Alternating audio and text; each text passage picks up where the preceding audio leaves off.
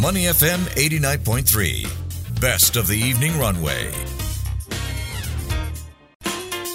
The Good Life. Money FM 89.3. It is the evening runway. I'm Elliot Danker, and it's now time for The Good Life. Today, we're focusing on health and wellness and a condition that we probably know someone in our family or close circle of friends who have suffered from this. I'm talking about stroke, but there's a misconception, right? Now, people who seem healthy are getting stroke. People who are younger are getting stroke. So let's try and understand this condition a lot better. I am speaking with Dr. Carol Tham, who is Senior Consultant, Department of Neurology at the National Neuroscience Institute. We're talking about stroke, and we've previously covered factors that lead to stroke and some prevention measures that we can take. Dr. Carol, it's time now to talk about the hypothetical that, okay, you've already gotten stroke or you have a loved one that has suffered a stroke. How do we manage post-stroke? What are some of the key factors to take note of? Yes, Elliot. After the stroke, a few things that we need to consider. So firstly, whether how much disability or weakness the person is left with after a stroke. So that's the physical factor.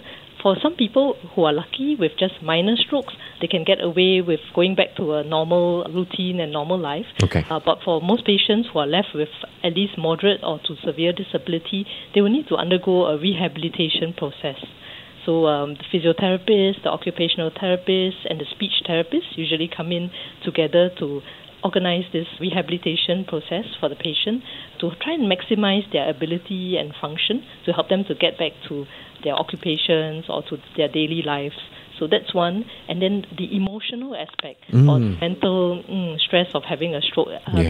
That is a very important factor because a lot of patients who develop strokes, it's a very sudden event that happens, and suddenly one day from being able to walk around independently, being able to attend to his own bodily needs, the next moment, this person suddenly needs, a caregiver to help him with even the most basic functions like feeding, toileting, and that creates a big emotional stress on the other person. Or even just not being able to go back to his occupation, that is also a financial and emotional stress. So we also have to look after the psychological aspect of stroke. Yeah, it's interesting now, and also because there's so much awareness, right? It's not just physical rehabilitation, but a lot of psychological rehabilitation when it comes to these major medical conditions. Although, Doctor, I would like to spend a bit of time pointing out that there can also be quite a bit of mental stress on the caregivers. Would you recommend they check in with counselors every now and then or make sure that their own mental health is in check? That's a very good point. For the caregivers, it's often a long process because for stroke patients, many times the disability is either permanent or takes a long time to recover from, and the caregiver may have to give up their own job to look after this person long term, and that can cause a lot of emotional stress and even burnout.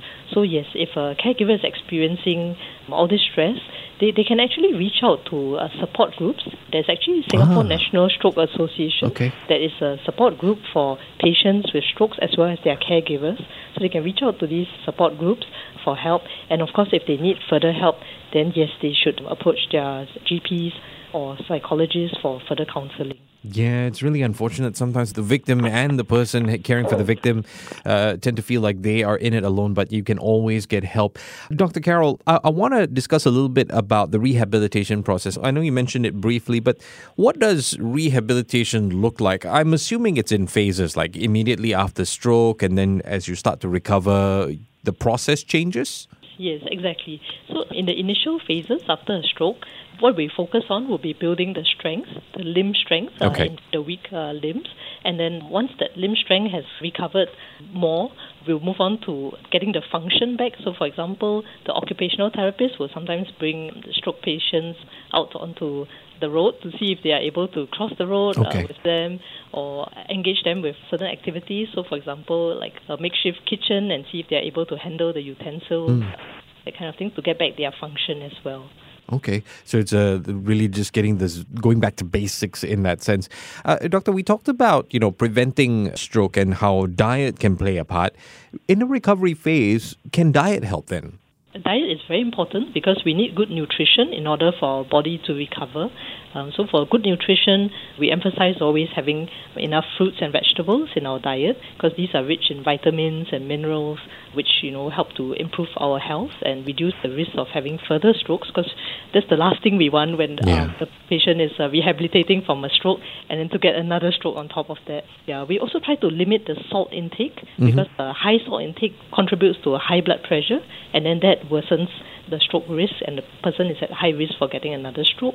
So to limit the salt intake, we try to reduce processed foods, try not to add sauces to the foods to make the taste too strong. We try to stay hydrated, drink lots of water because hydration is important for perfusion of the brain as well to ensure that the brain cells can function well. Then, like previously mentioned, we also try to limit the saturated fats in our diet because that would actually raise the cholesterol levels if we have too much fat in our diet. Okay. Dr. Carol, just a final question. If high blood pressure is a silent precursor to a potential stroke, is a stroke perhaps, could that lead to something worse? I mean, prevention is very important. Going through the rehabilitation is very important. But why should we take extra care if we have suffered from a stroke or we know someone who has suffered from a stroke? A person who has suffered from a stroke before is at higher risk for getting further strokes, and therefore the blood pressure control and all these lifestyle changes are very important. And also, these same risk factors that cause strokes can also cause heart attacks. So by following these lifestyle changes and controlling these risk factors, you're actually protecting yourself from a stroke as well as a heart attack. All right, I've been speaking with Dr. Carol Tham, Senior Consultant, Department of Neurology at the National Neuroscience Institute. Dr. Carol, thank you so much for your time. Take care and have a great evening ahead. Thank you. Thank you very much for having me. To listen to more great interviews, download our podcasts at audio.sg or download the audio app. That's AWEDIO, audio at the App Store and Google Play.